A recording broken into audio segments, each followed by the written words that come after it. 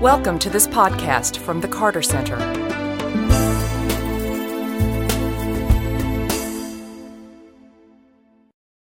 I'm Karin Ryan, Director of the Human Rights Program at the Carter Center, and it is my pleasure to welcome you to tonight's Conversations at the Carter Center.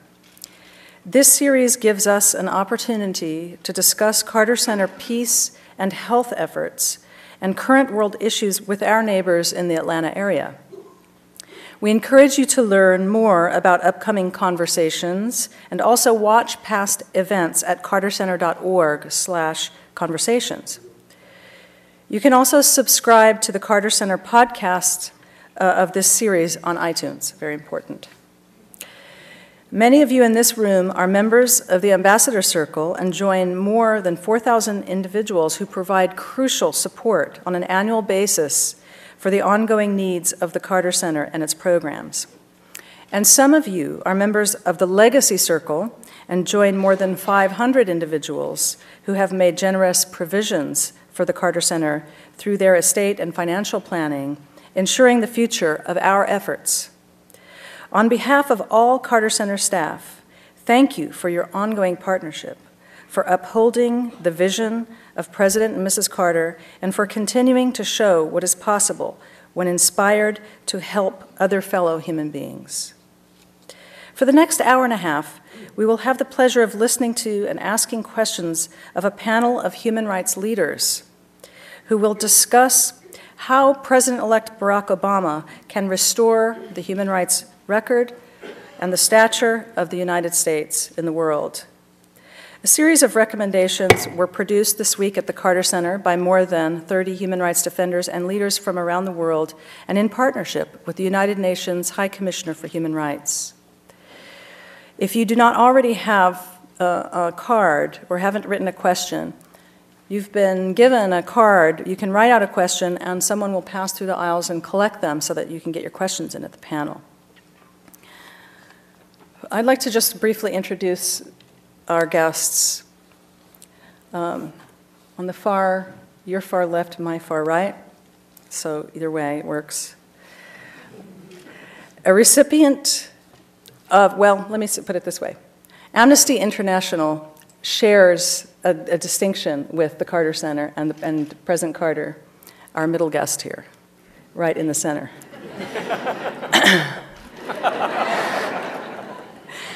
And that is the Nobel Peace Prize.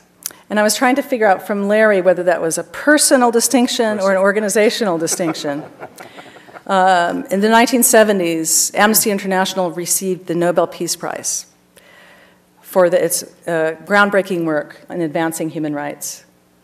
And some years later, Jimmy Carter, much belatedly and much deservedly, received the Nobel Peace Prize. So two of these panelists have that in common. Our other two panelists also have something in common with them. They are champions of human rights, and quite brave champions of human rights. Dr. Saad Ibrahim founded the Ibn Khaldun Center in Cairo, Egypt. He's a recipient of numerous international human rights awards and is a leading activist in Egypt and outspoken critic of the Mubarak regime. In the year 2000, Dr. Ibrahim was imprisoned and sentenced to 7 years in prison on politically motivated charges, simply for asking for democracy and human rights, actually. He was released and cleared of all charges in 2003 with the outcry of the international community, and President Carter was part of that outcry. He has recently been under attack for calling on the U.S. Congress to condition its military aid to Egypt on improvements in the country's human rights record and the freeing of a member of a political opposition party, Ayman Noor, who's still in prison. Dr. Ibrahim currently has an arrest warrant pending against him in Egypt and is unable to return to his own country. He is also a professor of sociology at the American University of Cairo and a founder of two nonprofit organizations, Ibn Khaldun Center for Development Studies in Cairo and the Arab Organization for Human Rights. And we are very honored that he is with us. This is the 5th year he has traveled to Atlanta to consult with us on human rights in Egypt. Dr. Sima Samar is the chairperson of the Afghan Independent Human Rights Commission and a special rapporteur on Sudan. Recipient of numerous international awards for her work on human rights and democracy. In 2001, Dr. Samar was appointed by the Karzai government to be the first female head of women's affairs in the interim government of Afghanistan. A medical doctor by profession, after the Soviet invasion and loss of her husband, she fled to Pakistan, where she set up medical services for Afghan refugees and opened a first hospital for women. In 1989, Dr. Samar established Shuhada, a nonprofit organization committed to the reconstruction and development of Afghanistan with special emphasis on the empowerment of women and children. And we are delighted that we will be having both of them share with President Carter and with Larry Cox a conversation tonight on human rights.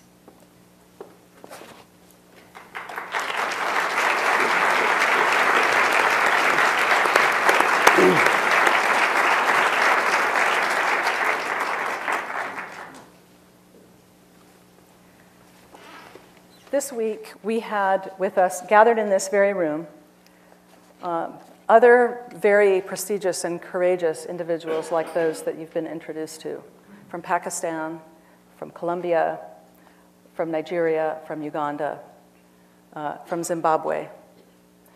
And they had a very urgent message for us. We are struggling. One of our dear guests, Hassan Shire, who's sitting in the audience there, from Uganda.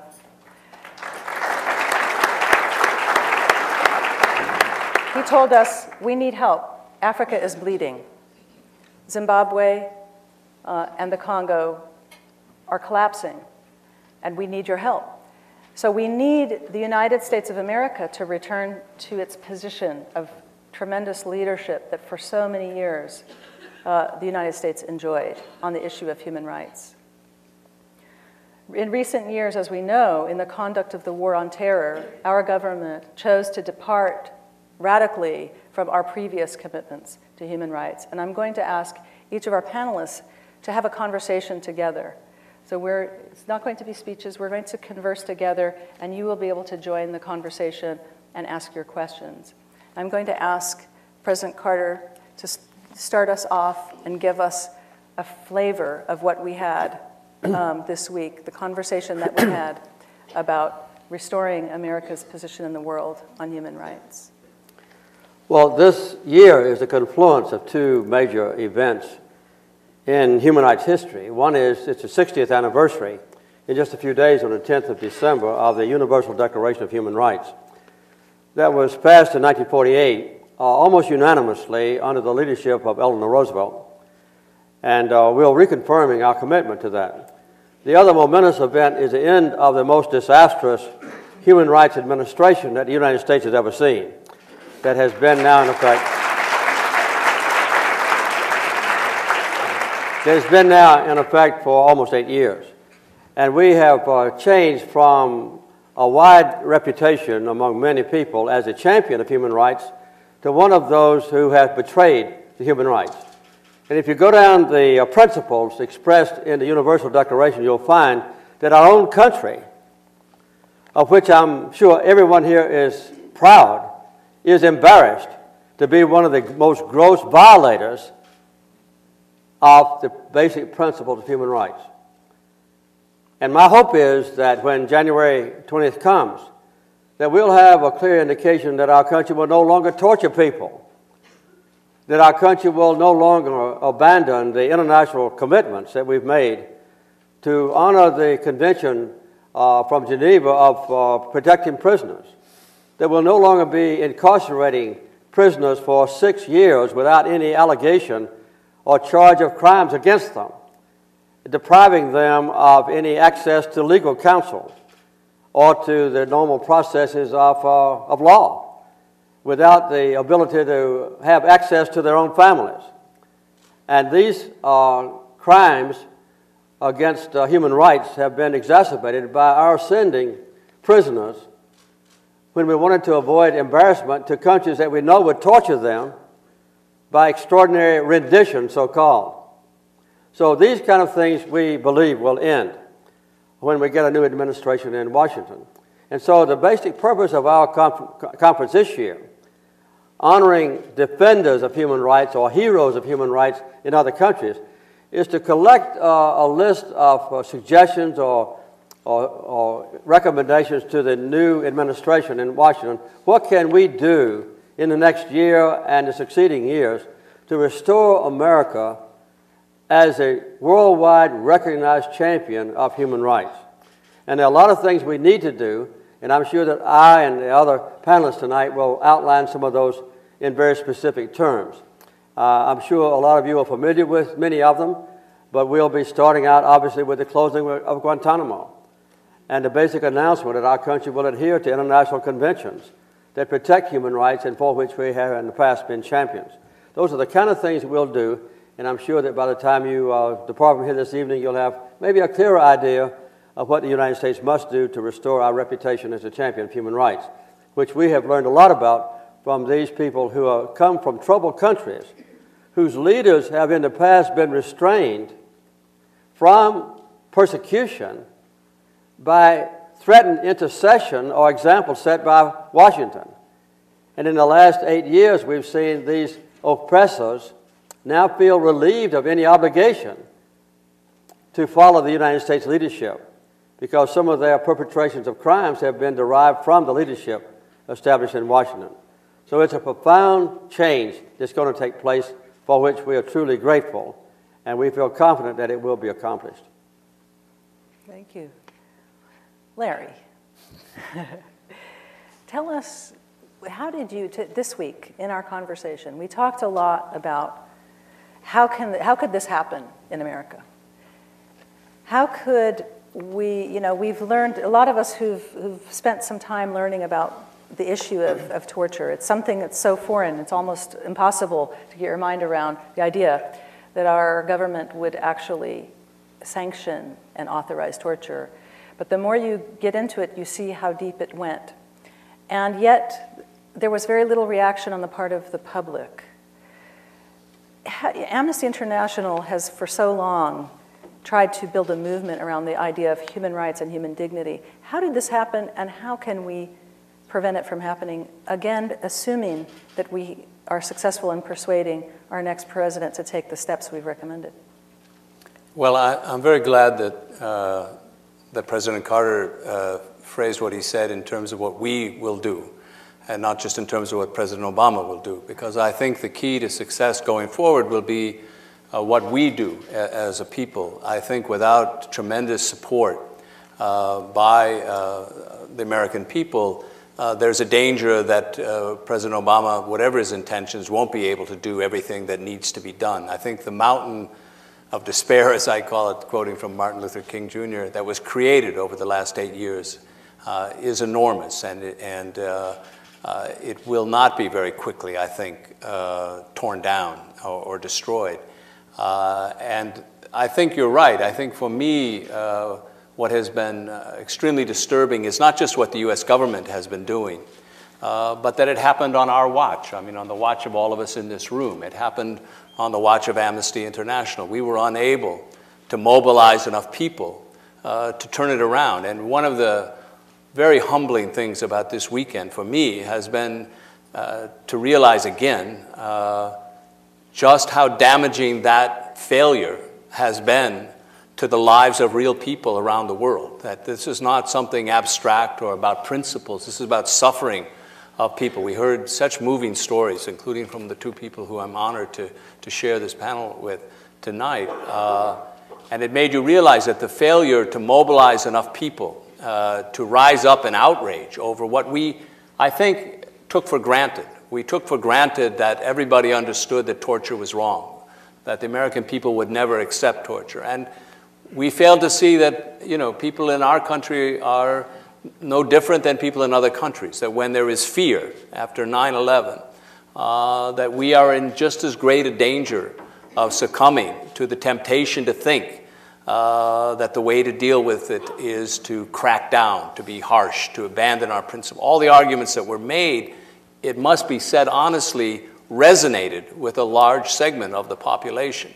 And so I think that this is, as President Carter said, an enormous opportunity that we're facing. But my worry is that some people will feel that we've now ended the struggle, and my view is that we just now have to begin the really hard struggle, that we have a greater need of a movement, and by a movement I mean not just a U.S. movement, but really a global movement, than ever before, in order to make sure that the new president has the support to live up to his best instincts and his best intentions and his best hopes for a different kind of a world. And I think that depends on us. So the failure was a failure. It was a overestimating of the degree to which we had succeeded in terms of convincing people that torture was unthinkable, that human rights was a key to security, not something that gets in the way of security, but the way to security. We overestimated our strength, I think. And now we have an opportunity right now to begin to rebuild that strength, or to begin to actually expand it, to reach out to the American people. I think we need a dialogue with the new administration, but I think even more we need a dialogue with the American people about the damage that's been done. And we need, especially for the voices that we heard this weekend, to be heard by the American people, for them to understand the implications of what the United States did for people like them in places like Egypt, in places like Afghanistan. And I think that's the challenge before us. If we can make those voices heard, and if we can mobilize people as never before, then I think we really have a chance to put America back on the right road and to go places where we haven't yet even gone. That's right. And, you know, I'm assuming that those of you who are here, who came and who are attracted to the title of the conference, you're somewhat familiar with the facts, but just in case there's someone in the audience that hasn't read all of the voluminous reports about what happened, we had a participant in our conference, a major general who was actually charged with writing the investigation, or conducting an investigation and writing a report, an internal report, Pentagon report, on the abuses at Abu Ghraib. He was here with us. He spent 2 days with us talking about that. And this is a military general, a major general, and he was completely overwhelmed by the work that human rights defenders do. And he was touched because he personally suffered consequences for telling the truth. And the truth that he uncovered, he said, you know, the photographs that you saw of Abu Ghraib were just a thumbnail, a tip of the iceberg of what happened. And these images were broadcast across the world with the stamp, you know, the American flag stamped on that. And so I think it's very, very important for us to think about the impact of that on our ability to succeed in whatever it is we set out for ourselves as a nation. So there is damage, and it's not as simple as issuing an executive order. One of the recommendations that our group has been rallying around is the idea that President Obama should issue, even in his inaugural address, say that he will issue an executive order and ensure that no person is ever tortured in the custody of anyone who represents the United States, whether military or privately paid.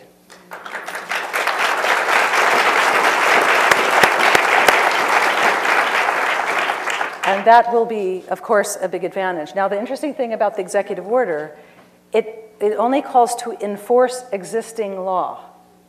It's not an executive order to ban torture, because actually we have the laws that ban torture.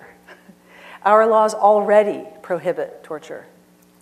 So we have to reset the entire culture, but there's tremendous damage that's been done, and we have to be a part of the solution. Many groups have been involved in talking to some of the former detainees, and the stories you will start hearing. Some of the stories are being written about, and I encourage you to seek them out, because these are people that we are responsible for the treatment, and that will be part of overcoming this. So I wanted to ask Saad, you know, 5 years ago when you came here right after you were released from prison. And he told us, you know, at that time when I went into prison, I was athletic, I was an athlete, I was very fit, and when I came out, I had some much more difficulty walking because of torture, because of how I was treated in prison. And since then, for the last 5 years, we have stayed very much in contact with Saad and tried to see how can Egypt be pushed along, and here he is in exile. Saad, how has this impacted? How has this, what we've described here, had an impact on your effort, the efforts of you and your colleagues in the human rights movement of Egypt to fight for human rights and struggle for human rights and democracy in Egypt? Well, thank you for this opportunity, and thank you, President Carter, for bringing us here and for meeting this very responsive American audience. And let me just preface my comment on this by saying, having gone to school in America in the 60s, I learned the art of activism. I learned not to be complacent. And I think what Larry said, what the president said, is here is a great people, great tradition for freedom, for human rights. But if you are complacent, just depending or relying on that heritage without guarding it every day, never take it for granted. That's what I learned, that you have to be actively involved. You have to be actively engaged. You have to guard the valuable things you have.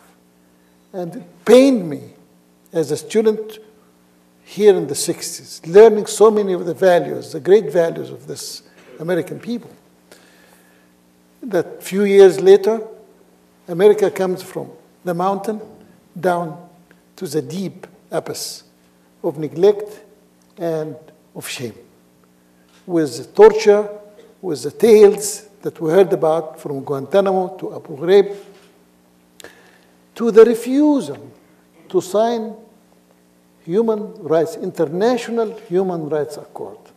So when the president mentioned Eleanor Roosevelt in 1948, America was champion #1 in leading the world to a new era of respecting human rights. The Universal Declaration, 1948, Eleanor Roosevelt associated with it. Going down, 2008, America refuses to sign 4 very important accords, international accords. The rights for development, the rights of the child. Why would America refuse to sign an international accord for the rights of the child? It just pains me, as somebody who knows how good this country is, to see its leadership refusing to sign these 4 important accords: the rights of the child, the right to development, the right to food. Here is the most generous people I have known. Why would its leadership refuse to sign an international covenant for the rights of everybody in the world to food? And then the environment, Kyoto. Why would the United States refuse? The administration refused to sign that accord. And therefore, every time I come here, my faith in America is renewed. But then, as I see the behavior of official America, I am discouraged. I am saddened.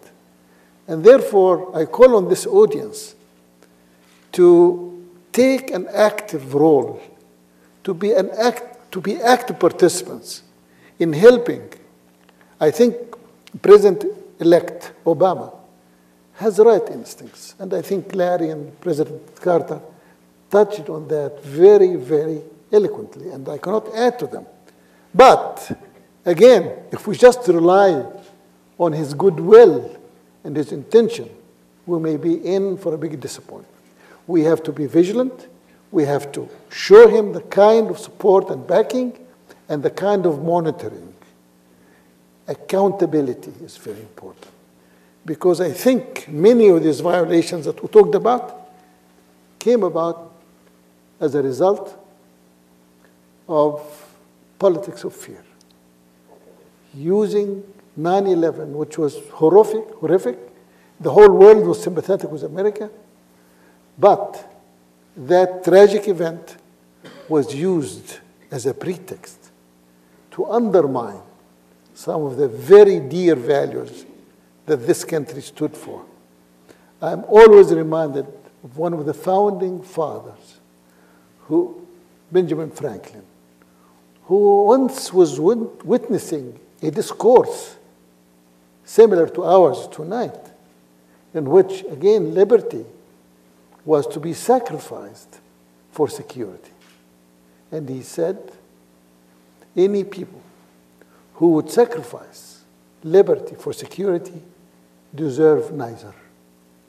And I take that as my mantra. And I say, yes, America can do both. America is a great country, great society, and that can afford to do that. And we have seen other countries with probably less heritage than yours. Take the country like Spain. They had a tragic event in the Madrid bombing of their railroad station 3 years after 9/11, but they never passed the kind of draconian measures that were passed in this country. They never sacrificed any of the basic values. Here is a new democracy, not an old democracy like America, a new democracy that became democratic only in 1975. 1975, that's 150 years after America enjoyed, its democracy. And yet, the rulers of Spain were so committed to liberty and democracy that they would not. That is the kind of thing that every time I come here and meet my colleagues from around the world, I see President Carter, I get energized, renew my enthusiasm and my faith to keep fighting. But I say to any American audience, please use your liberty, use your freedom to help us obtain and protect ours. That is really the thought I wanted to share very early on in this conversation. Thank you. Thank you. Let me add one point. One of the things that I worked on when I was president was the Convention on the Elimination of All Forms of Discrimination Against Women. The United States has still not ratified that convention.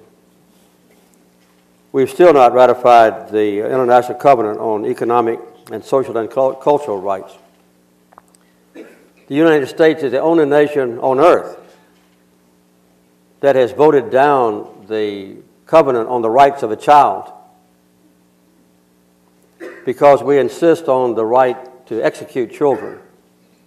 We're the only nation on earth that refused to ratify the Covenant on the rights of people to economic development and on the rights to food. So I think it's hard for us to put into perspective how other nations look upon the United States. Now, we not only have dropped from the top level of protecting human rights of all kinds, but in many ways we are at the very bottom. In all those covenants that I mentioned to you, more than 175 other nations have ratified them. We're the only country that hasn't. So we hope that those things will change beginning next year. And we do, I think the group assembled this week did feel optimism that President Obama and Vice President Joe Biden have the right instincts, as you said, Saad. But governing in the United States is very difficult. Nobody knows that better than the man on the stage. And the pressures. So Larry's point, I think, is extremely important, that And during the 1990s, during the Clinton administration, when we used to, we would go to the White House or to the State Department and ask them to push the Women's Convention for ratification, and they would say, we have nobody pushing us for this. There's no constituency for this. Go get a constituency, and we'll talk about it. So that's the reality. We have to do that.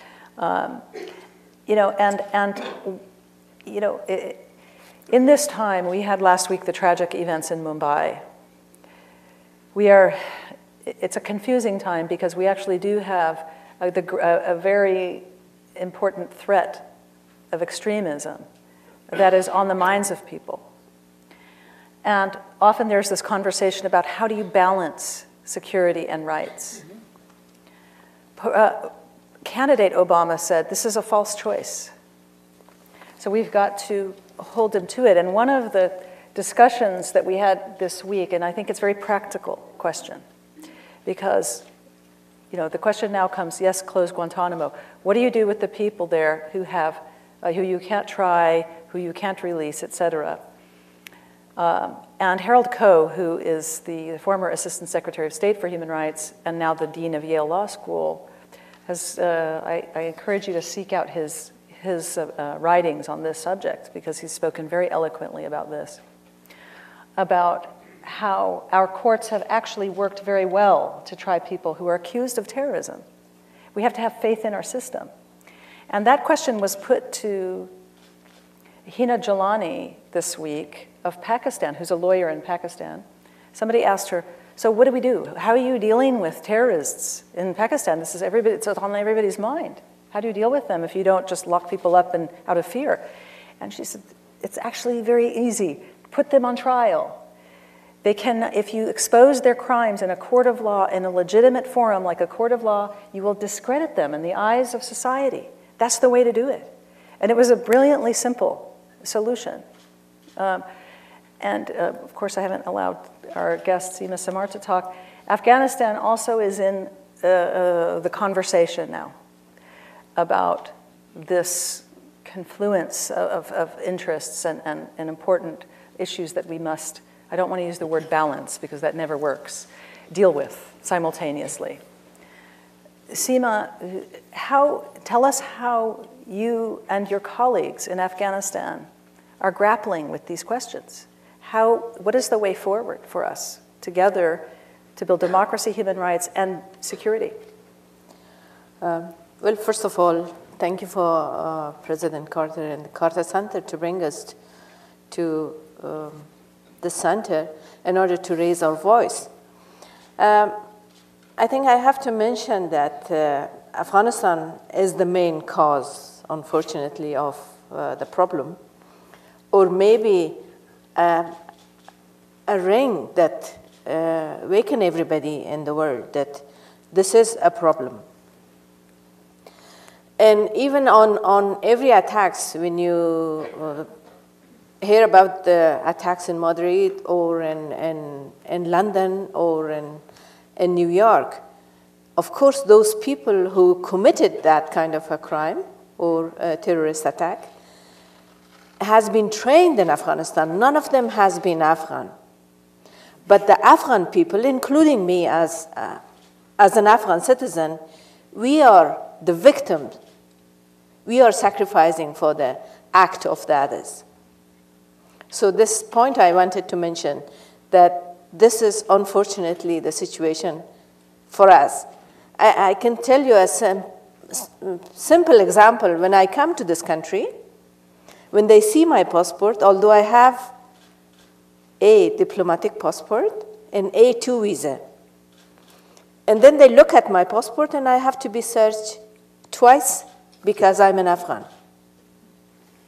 And to convince the people that all the Afghans are not terrorists, even the one who committed those kind of crime, you don't find any Afghan on the list.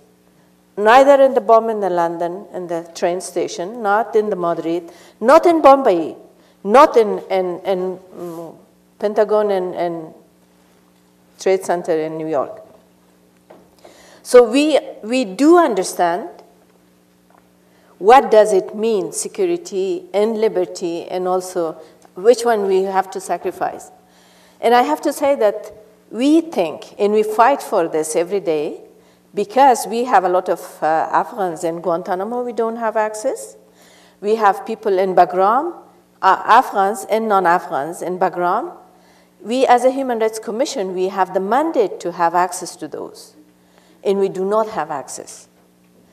And the people who comes out from Bagram, they make a lot of allegations that it was torture and all these things. We've gone constantly to the American ambassadors and also to the military authorities that we should have access, because lack of transparency itself caused a lot of suspicion. Why it's not transparent to the American public, why it's not transparent to us.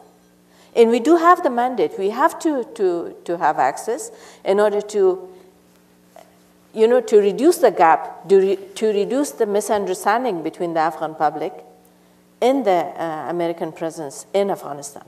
So this is not working, unfortunately, and we hope that it will come in the future, in near future, although as we all understand that it's not easy. It's a mass in the world. It's not easy for one person or even an administration to pull out the leg from all the masses that it's all over the world, not only in Afghanistan and Iraq, but we are the main problem. But I think for everything, to solve the problem, to keep the standard, the principles of human rights, rights to justice, right to due process. Yes, they are crazy people, they are mad people, they are committing a lot of crimes, but they do have the right to have access to justice. They do have the right to have due process on their cases. So these are the issues that we have to push. And the people who believe on these principles and standards have to come together and unite it and fight for these things. And I think the culture of impunity has to be stopped. And every person has to be accountable for their action. If somebody from my family commit a crime, I should not be sacrificed for his crime.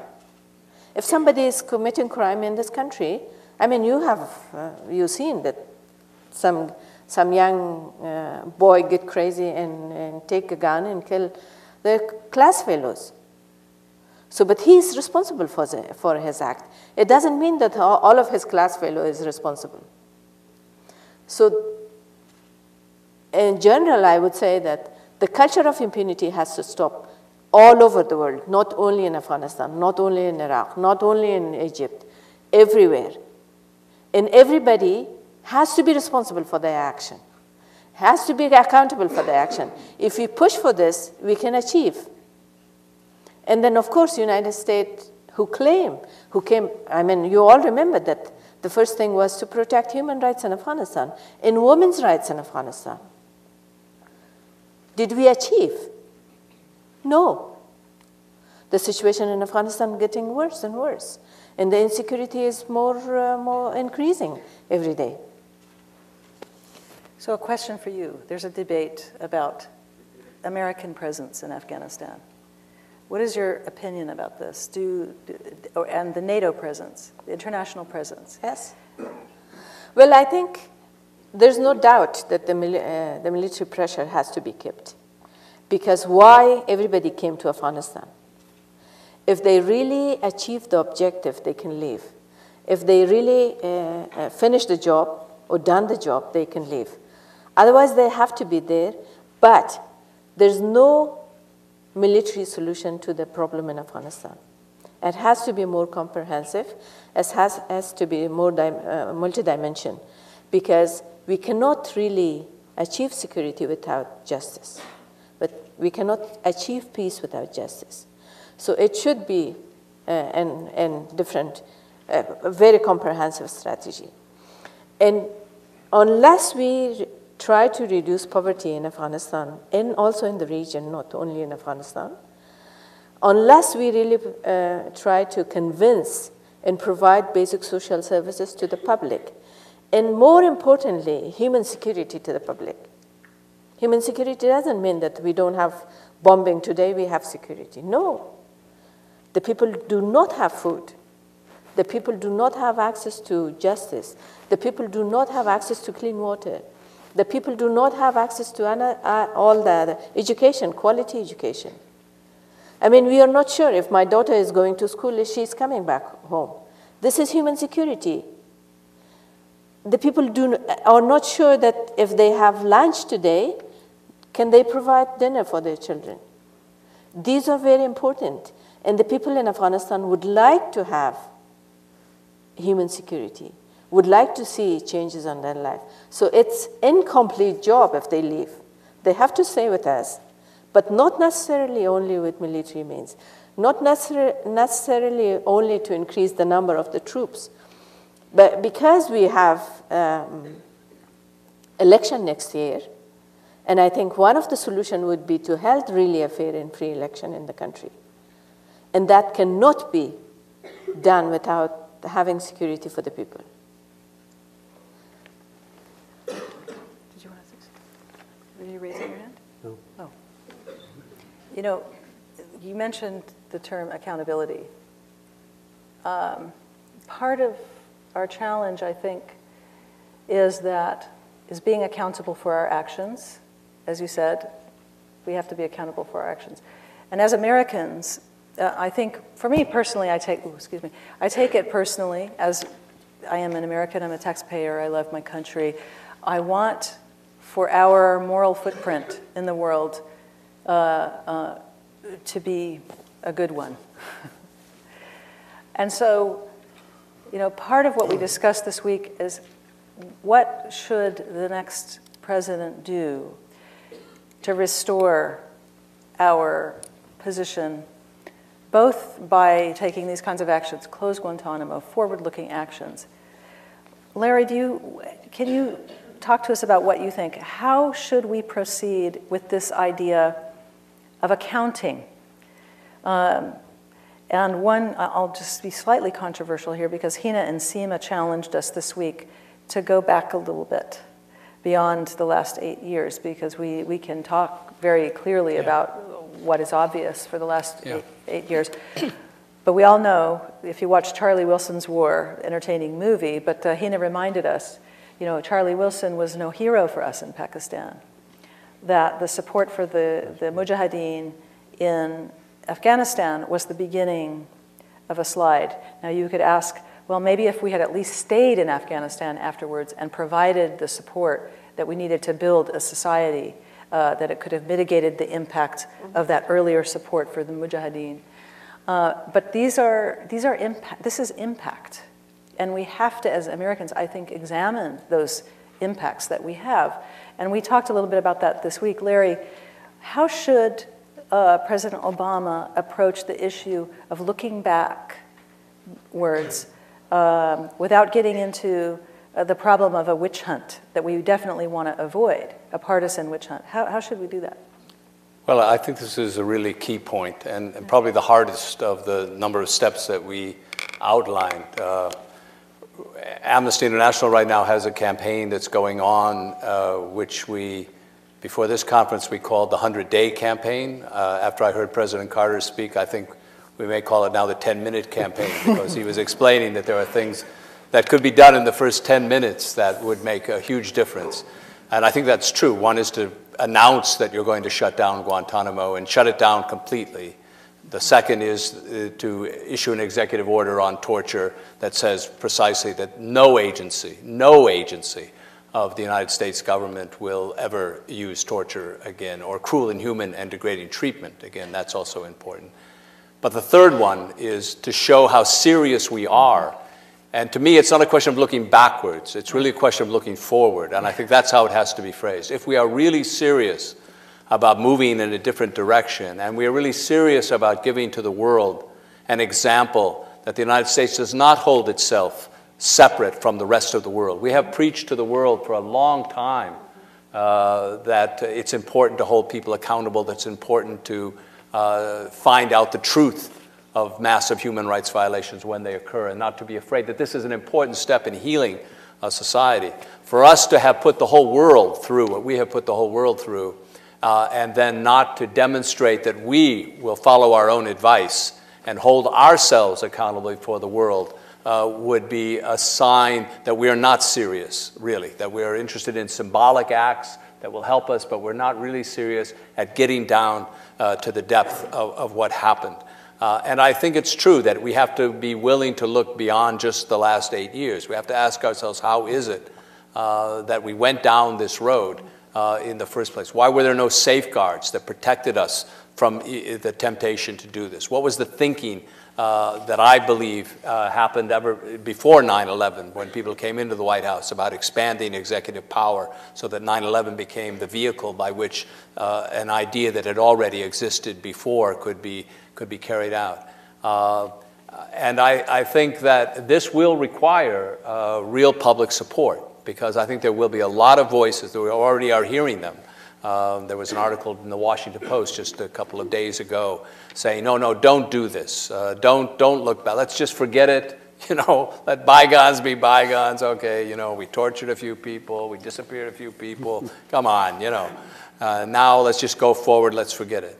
And I think that it will take the American people saying, we want to know. We have a right to know what was done in our name. Yeah. We have a right to know everything that was done in our name, and why it was done, and what the thinking was, and how can we come up going forward with safeguards that will protect us. So there are various models. I think the one that we talked about the most, correct me if I'm wrong, President Carter and the others, was the idea of a commission that would be a congressionally set up commission that would have subpoena power, that could really look at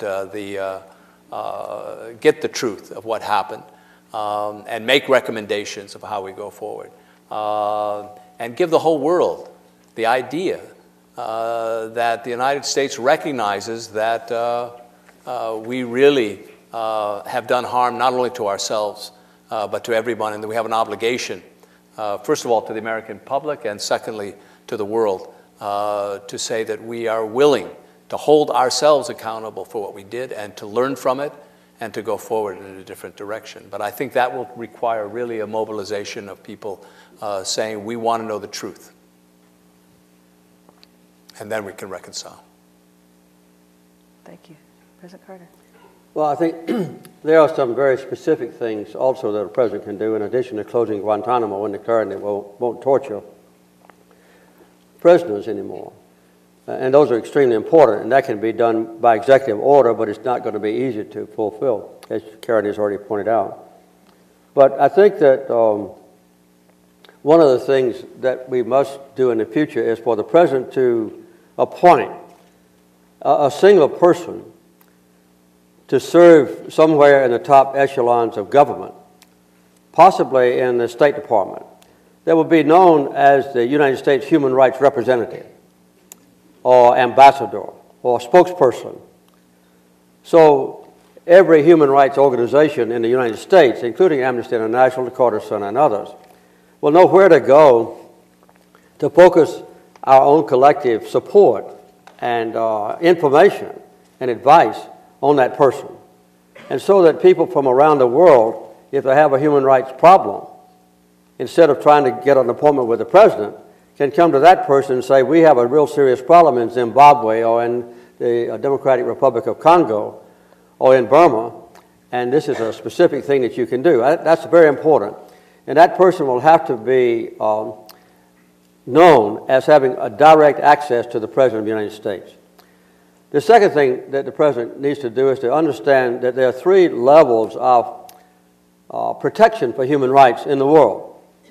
One of them, I would say, at the lowest level is individual defenders, like we have on the stage with us tonight, heroes, I call them. And the other ones are the human rights organizations that are not governmental. And there are a lot of them. And so that's a very important level of penetration and analysis and revelation of gross human rights crimes that others might not detect. The second level, obviously, is the national level. And I would say that the president, in that respect, can quit supporting, without question, our allies and friends who are overtly violating human rights and overtly violating other principles on which the United States rests our moral values, democracy, freedom, and so forth. That's the second level. The third level is to support the United Nations for a change. The United Nations is the conglomeration of the hopes and dreams of many small countries and people around the world who don't have the power and the political influence and the military strength that the United States has. And we need to take advantage of the opportunities within the United Nations that exist, but which have been condemned and derogated and abandoned recently by the United States of America. And this is very important. There's a United Nations High Commission on Human Rights that was here and served as my co-chairperson with this conference this year. And that's been the case for the last 5 years as well. And the United States needs to give that person strong support. The present one is a product of the struggle in South America to end apartheid. South Africa. And to bring justice and freedom to the people of South Africa. And she needs our full support. Instead of having the United States government condemn her and derogate her and assign her to a hopeless case. And the other thing is that the new Human Rights Council in Geneva, we don't even send an observer there. And this is a collection of, what, 47 members, is that right? 47, right. 47 members from around the world who collect together, almost now on a sustained basis. They used to meet twice a year. The new council meets pretty regularly and almost continuously. The United States has condemned that whole organization. And although we have an observer chair, nobody's ever in it. And the United States has withdrawn its participation. We don't even seek a membership on the council that's responsible for protecting human rights around the world. And who seeks memberships most avidly? It's the countries that are violating human rights. That's the most important single thing they want from the United Nations, is a seat on the council so they can protect themselves from investigation and from condemnation. So the United States could immediately seek membership. And we were assured by leaders from that organization today that if the United States should seek membership, we would be elected overwhelmingly because the rest of the members want the United States to be there playing a role. So there's some very tangible things that we can do within the State Department or the White House. I prefer the State Department, and supporting the other existing organizations around the world that in the past have had United States leadership and now don't have it. Thank you. Well, we've had a full and complete conversation here at this end, and now I'm going to open it up to the audience. I have some excellent questions I've been looking through here I'd like to start with. And I guess this is a softball to you, Larry. What can we do as U.S. citizens so that government officials are held accountable as citizens? What do we do? Join Amnesty. That's a softball. Yeah. You answer. Well, we can act like citizens, I think is the answer. I mean, I think that, we have to begin to make our voices heard to our representatives. We have to come up with today, this last 2 days, we've come up with very concrete proposals for people to take and go to their representatives and say, this is what we want, this is what we need, this is what we demand. We hear all the time, as you were discussing with CEDAW, the complaint that, we would take interest in this issue, but we never hear from, the American people. If we ban a gun, or we propose to, ban a gun, we get, thousands and tens of thousands of letters from the mobilized by the NRA. But if we want to talk about some of these other issues, we don't hear. I think that's exactly what has to change.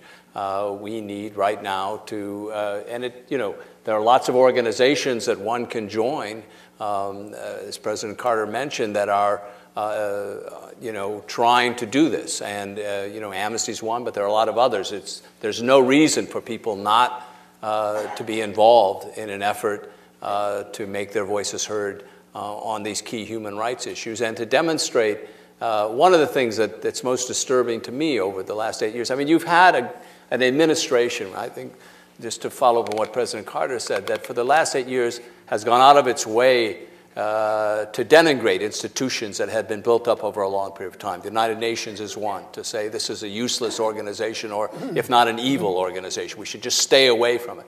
To denigrate our justice system. The reason people are so Guantanamo is impossible to solve is because we've been hearing for 8 years that you know, our justice system can't handle this, even though for hundreds of years it dealt with all kinds of crises and handled it well. Suddenly, you know, the American people have been educated that no, it can't work. It can't work. Our own justice system. In the case of Hurricane Katrina, we heard about how, well, you know, again, you know, our institutions can't cope with a natural disaster. You know, we've been convincing the American people of our incompetence and our inability to deal with. So I think one of my worries is that human rights has been one of the victims of this, that human rights has been marginalized, taken out. One of the things that President Carter did, which was, I think you can't overstate the importance of it, is that he said this, human rights is central to who we are as Americans. It's central to U.S. foreign policy. It's central to what we do. You know, the Bush administration has made human rights something which, the way they saw it, represented a small special interest, as if the rights of the human race are a special interest. You know, maybe we'll take into account, but there are other special, you know, there are other special interests, you know, like Halliburton or some other special interest. We got to balance, you know, human rights with Halliburton. I don't know, you know, they're just one of these, you know. We have to begin to convince people that human rights is about them. It's about every human being on the planet. It's not a special interest. It should be the core interest. And I think we've got to get people involved in making their voices heard and believing that their voices can make a difference. And I just wish people had heard more from Saad and Sima and the others who were there, because there are things happening where if we could mobilize more voices, suffering would stop. And it's going on because we haven't yet convinced people that they can make it. We've had a government convincing people you can't make a difference for 8 years.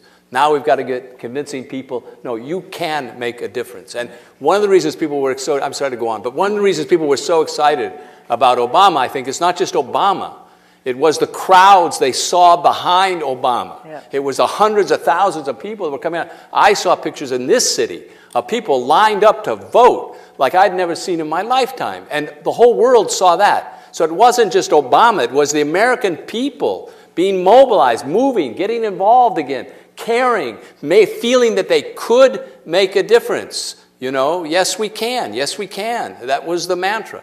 So I think if we can keep that up and build on it, we'll make we can once again demonstrate that we can change the world. Right on.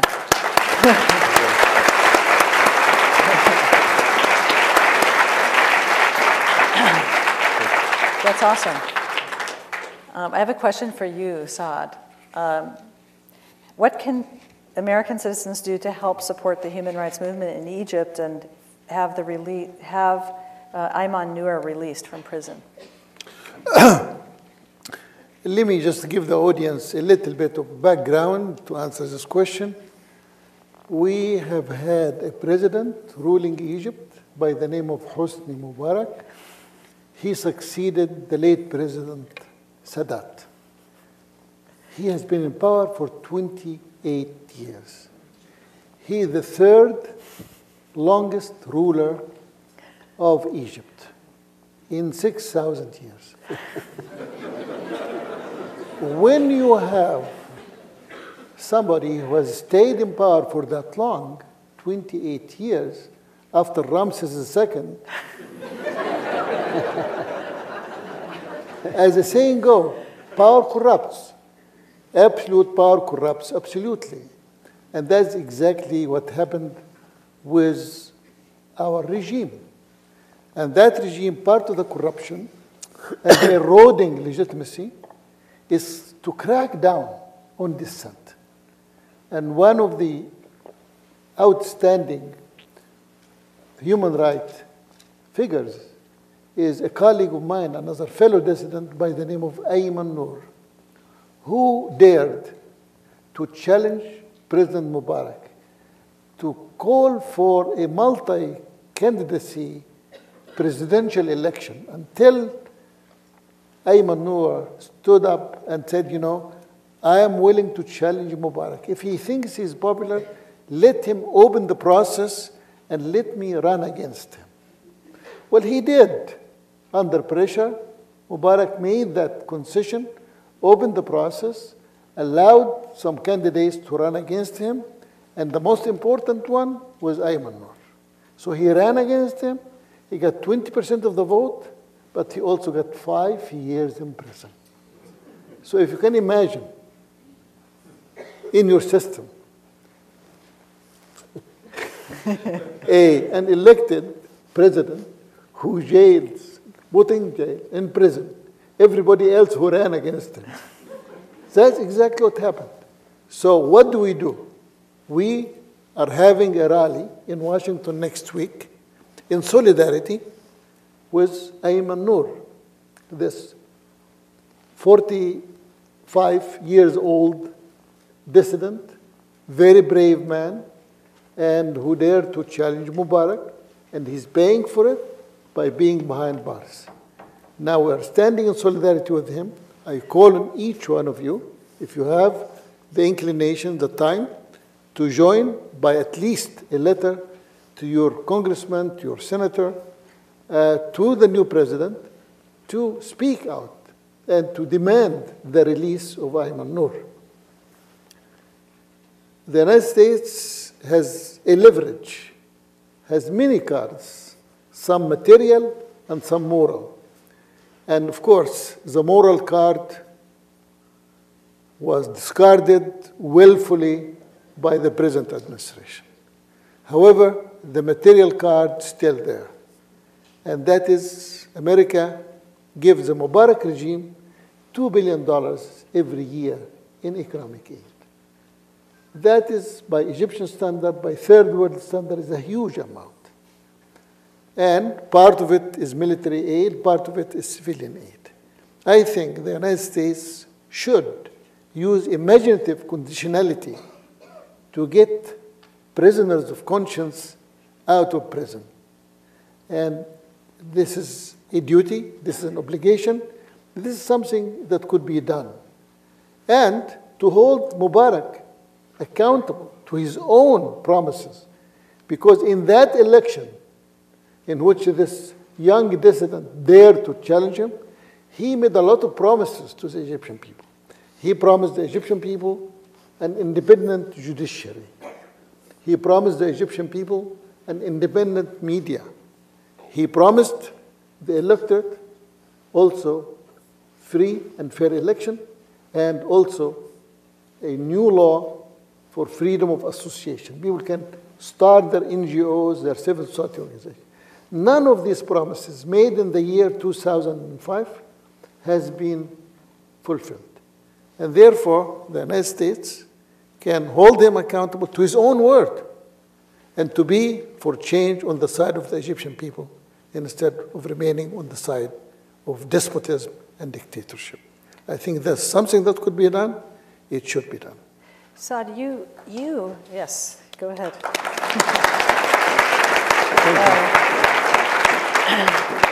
Saad, you were the beneficiary of that kind of pressure. You were in prison. Yes. Why?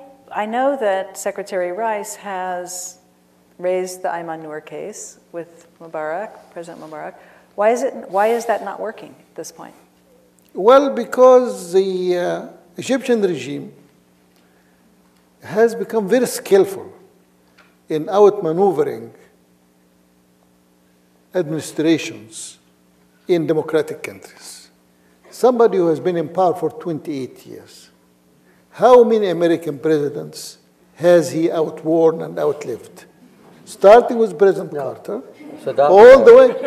Sadat was there when I was there. Yeah, see? But Mubarak came later. Right. All right. Just it came on the tail end. All right. So he has learned the art of telling every democratic country that puts pressure, say, yeah, sure, we will do it. It would just take time. Just give us 4 or 5 years to get out. Well, in 4 or 5 years, an American president or a British prime minister or a French or a German is out of office. And the new one comes. And he does the same thing. This is one. So outmaneuvering, outplaying, outflanking all of this pressure by foreign powers or by democracies who are helping him. But the second thing is a lack of clear vision on the side of American administration. For example, President Bush made a big thing about a freedom agenda back in 2004. Well, he got everybody excited about the freedom agenda.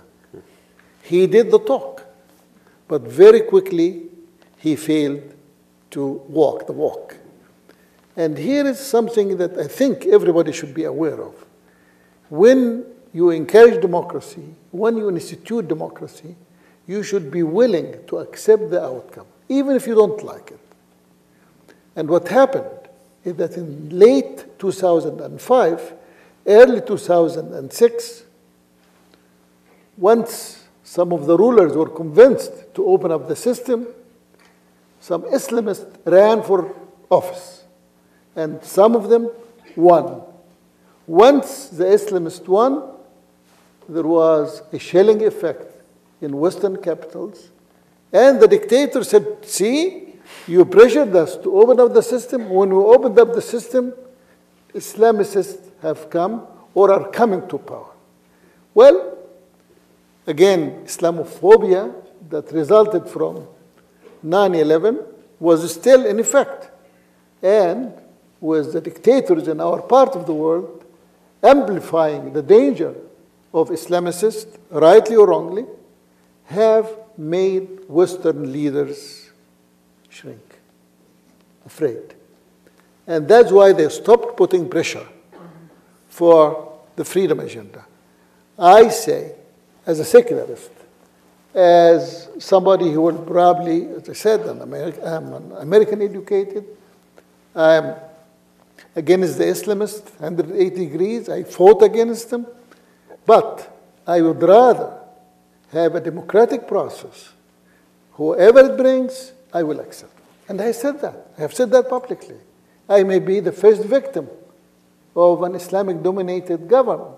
However, I would rather do that and fight my fight on my own territory against anyone who tampers with democracy and freedom, as I am doing with this 28-year dictator, the longest ruler.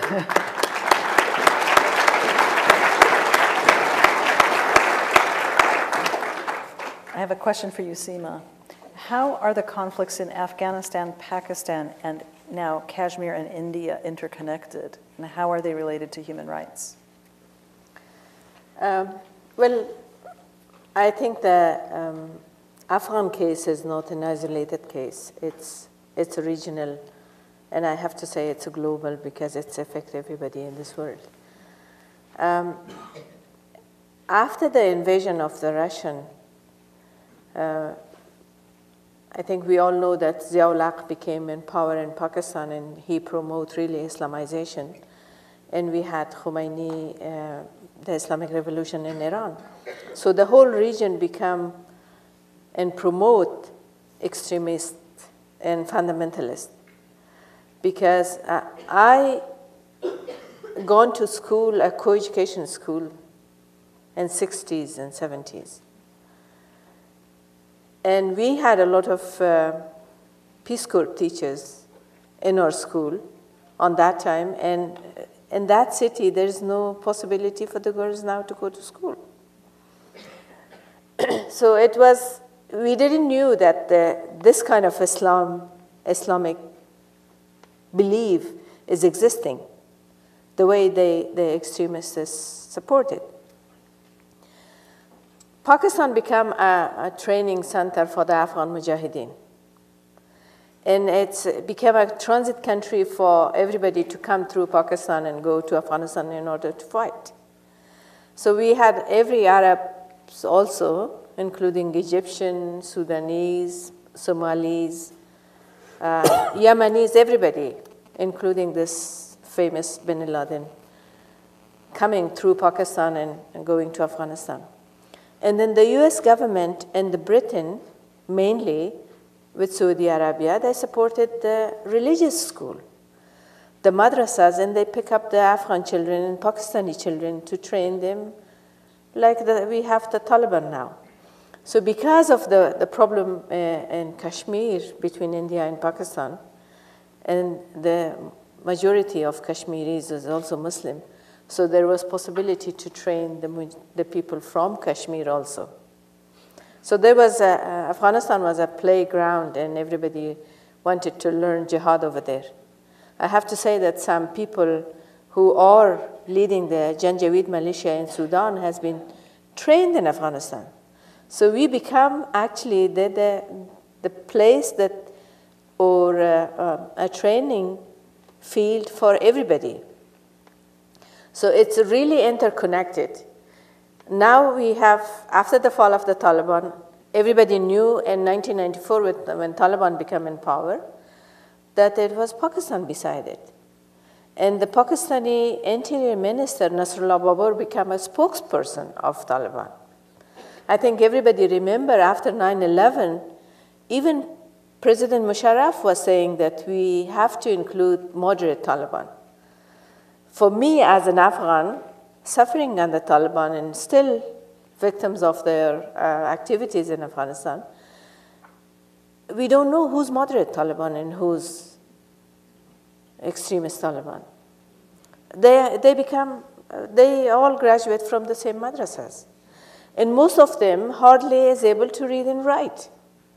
But they were brainwashed and they were kept there in order to be people to be able to kill themselves and so take all these suicide activities, because they are told that you will go directly to heaven, and the people you kill is also going directly to heaven. So the reason was mainly the poverty and the Russian invasion, unfortunately, and support by these countries for that kind of fundamentalists in order to continue the war against the Russian. So it's not only the 8 years of administration of President Bush. It's go up long ago during Reagan and afterward even, this kind of policy continued. So now, the same policy as Saad said in Egypt, Musharraf played. They were telling the administration here, if you pressurize us, the Islamists will take over. In the previous election in Pakistan, practically the one before this one, some of the fundamentalists really took power in the two provinces in Pakistan, in Peshawar and also in Quetta. Practically they are the guardian of the Taliban themselves. So when the Taliban fall in Afghanistan, all of them moved to Pakistan. Everybody knew that they moved in Pakistan, and it was clear where they are. How cannot the people see it? But it was not enough pressure on Pakistan, and they thought that, okay, Taliban is finished. Now they lost they took the power, and we had some democratic activities in Afghanistan. We had election, we had the new constitution, so it's done. It's not done. You could see the problem in Pakistan right now, and also in Afghanistan. And I believe, most probably, that it was enough pressure on the border between Afghanistan and Pakistan, which is very mountainous area, and the Taliban-style people has a lot of possibility over there because they have bunkers, they have tunnels, they have, I don't know, a lot of facilities over there. They built those facilities for them in the past 30 years.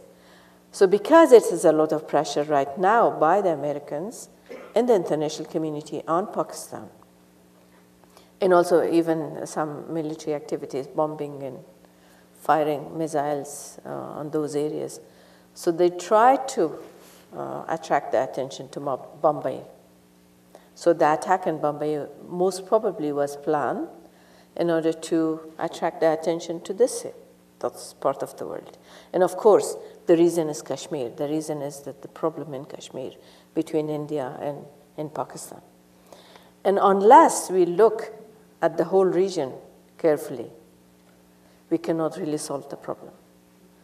And not between Pakistan, Afghanistan, and India, but we should not forget Iran and also the Iraq problem. But we were really afraid that if there was discussion 2-3 years ago that they were going to attack Iran, if they really made that mistake, then the whole region would have been out of control. And it's still cautious that they should not go and act militarily on Iran, because they will not be able to control the area. And it is already out of control. But I hope that it will be, with the new administration, they will really look carefully to the issue and really look carefully to the whole region, to the whole problem in the region, not only by increasing the soldiers in Afghanistan. And you said to me yesterday that it's India, Afghanistan, Pakistan, Kashmir, but you also, and Iran and Iraq, but you also said the Middle East and Israel and Palestine. Absolutely. Absolutely. And I wonder, obviously another comment that we heard today from Mort Halperin, a very senior U.S. Public servant who served in various administrations, said to us today that it's very important that the Israeli-Palestinian conflict, this is another very, very important point of contention between the United States and much of the world. President Carter, how important do you think that will be in also, how important would it be for President Obama to really take that on, and also with what Sima has said about the South Asia region, to solve those problems? They are difficult, but our president-elect has said he can walk and chew gum at the same time. So, well, when I was elected president many years ago, there had been 4 wars between Israel and the Arabs in the previous 25 years, with thousands of people killed and with the existence of Israel endangered, and with Arab oil boycotts against the United States, and no prospect of comprehensive peace. So the key, I thought, at that time, was to begin working on the peace process during the first year of my administration, excuse me, which I did. And we've had very few efforts since then to bring a comprehensive peace to that region. Excuse me. I think that President Bill Clinton and even President George W. Bush in the last years of their terms have made some moves that were important. And I've been very pleased to hear future President Obama say that he began working on the Middle East peace process at the beginning of his administration, not the end of it.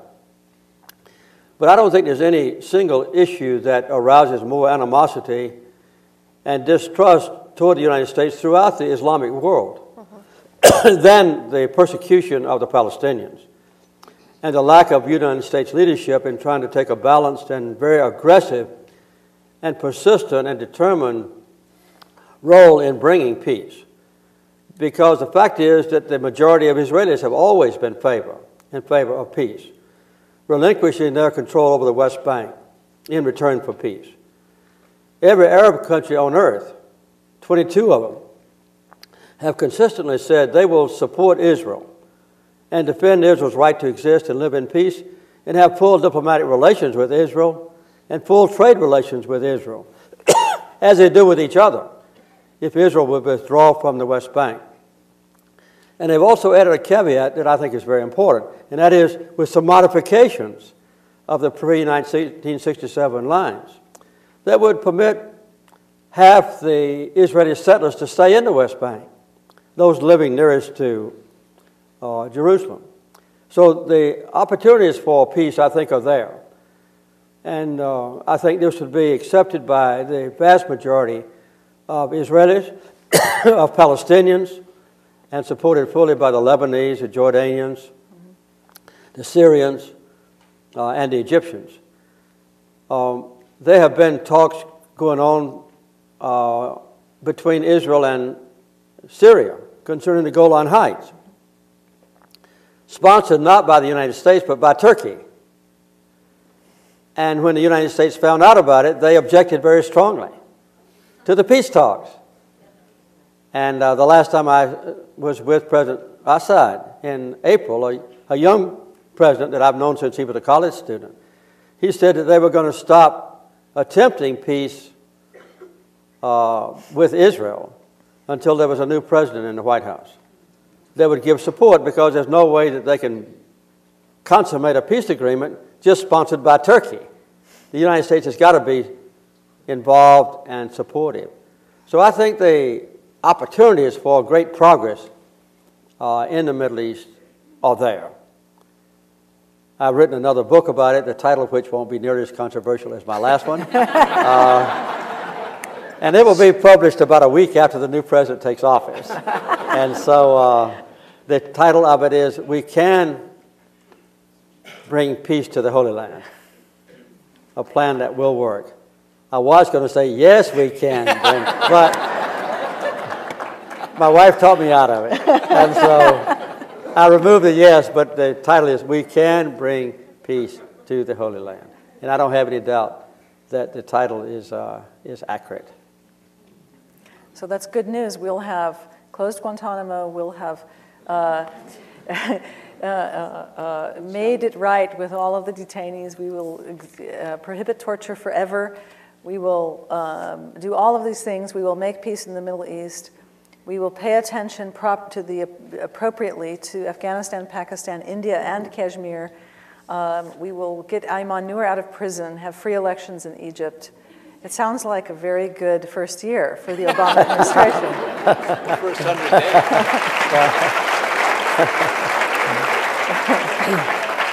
days. That brings up a very important point. Yes, please. I told a group assembled in this same room yesterday that we can't be overconfident about the new president. No matter what his motivations are, he's going to face a hornet's nest of opposition in reversing what has been decided by many people in this country and supported, as Larry pointed out a while ago. There have been some very narrow votes, for instance, on the concept of habeas corpus.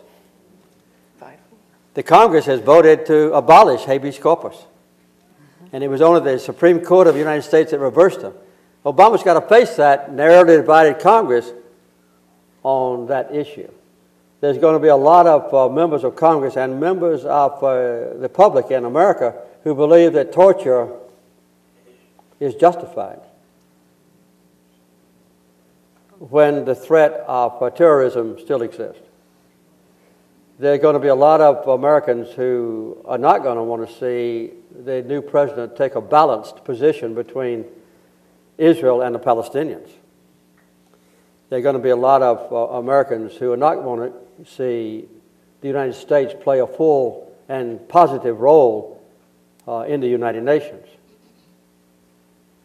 And there'll be a lot of Americans who will not want to see the United States threaten privately to reduce economic and military aid to allies like Egypt.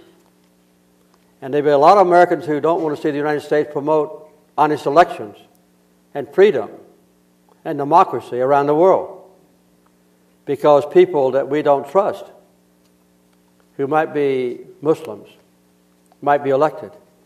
So it's not going to be an easy role for the United States to take, regardless of the identity of our new president. I say that because it's important for all of us to give him our full support and our active and dedicated support in our prayers, because I think the future of our country and the world hangs in the balance. I don't have any doubt that Barack Obama's motivations are sincere and compatible with what we said tonight. But we can't take him for granted. And we need to give him our support. Absolutely.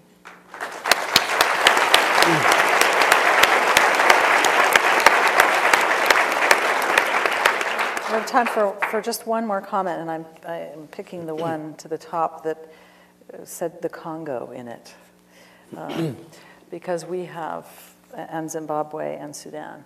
I wanted to use this question to actually ask our guests to stand up and be recognized who came from Africa. We had Olawale Fapahunda from Nigeria.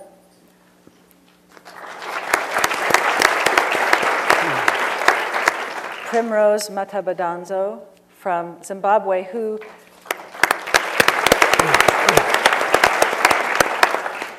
flew in here last weekend. I get an email from President Carter said, I want you to bring Primrose from Zimbabwe to come to our conference within the next few days. And thanks to our good consulate in Harare and our great travel and events people here, we got Primrose here, and she gave a very moving testimony about the current situation in Zimbabwe. And you met Hassan Shire from Uganda, and this question was, how do you bring peace to the Congo, Sudan, and Zimbabwe without the intervention of a well-armed, robust military force that is ready, willing, and able to use force to protect civilian population and keep order? And if it's okay, I'm going to take this question. If you had asked me to do it, I was going to return it to you. Karin has been our key representative of the Carter Center in the Congo. And she's done remarkable work there in protecting human rights and also democracy, and also the future economic status of that troubled country. So, Karin, it's in your hands. Too much credit. It's, yeah.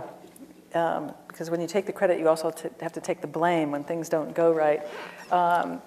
This is a great question because, and it's related, and I think it's a fitting conclusion to our panel, because in the Congo, 5.5 million people have perished since 1996. That was after the genocide of Rwanda in 1994. That's the largest number of people lost since the Second World War. That's right. And it's something that the public is not aware of, I think. I mean, because I ask people, and for the most part, I find that's true. This question is about a robust peace force. When the United States, not if, when the United States reclaims the mantle of leadership on human rights, rejoins the United Nations, takes its seat at the Human Rights Council, understands that the Security Council, on which it is only one of 5 members that has a veto and can use the Security Council to protect human rights, to prevent genocide, when the United States does that, it will be able to do things it hasn't done. In 1996 and 1998, the United States, in 1994, we know that the United States government, and this was in a previous administration, the United States government failed and has admitted that it failed to act to prevent the genocide of Rwanda. But what most people don't realize is that they failed again in 1996 and 1998 to prevent the actors in the region to wreak havoc. And what we now know resulted was the loss of 5.5 million lives. Why? Because the mining interests, et cetera, this is the richest plot of land on the earth. Diamonds, coltan, which is in all of your cell phones, as a mineral that is required in electronics. This is very, very important. So what we're talking about here is connected to this. Because when the most powerful nation on the earth reclaims its mantle of leadership, we can fix peacekeeping at the United Nations. We can make sure that those troops at MONUC, in the UN mission in the east of Congo, are working, they're effective. We can use our diplomatic muscle when we see a genocide coming to knock heads, prevent it, make sure it doesn't happen. It doesn't mean sending troops everywhere. It means using our leadership. Will we have leadership? That's what we need. And that's what this session was about, and that's what our conference was about, was restoring leadership. And I want to thank our panelists and our conference participants and all of you for coming out and participating with us tonight.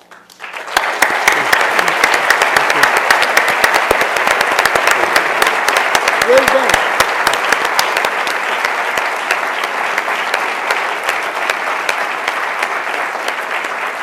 I just have one more piece of business.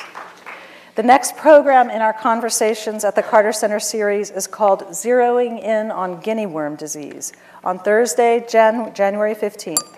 The Carter Center has led the campaign to eradicate this disease, which is poised to be the first parasitic disease eradicated in history. The program will describe the challenges faced in eliminating the disease and put a human face on our efforts. You can RSVP for this event online at cartercenter.org/conversations beginning December 22nd.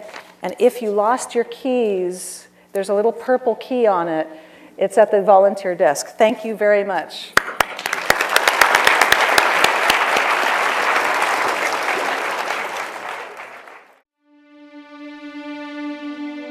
This has been a podcast from the Carter Center, online at cartercenter.org.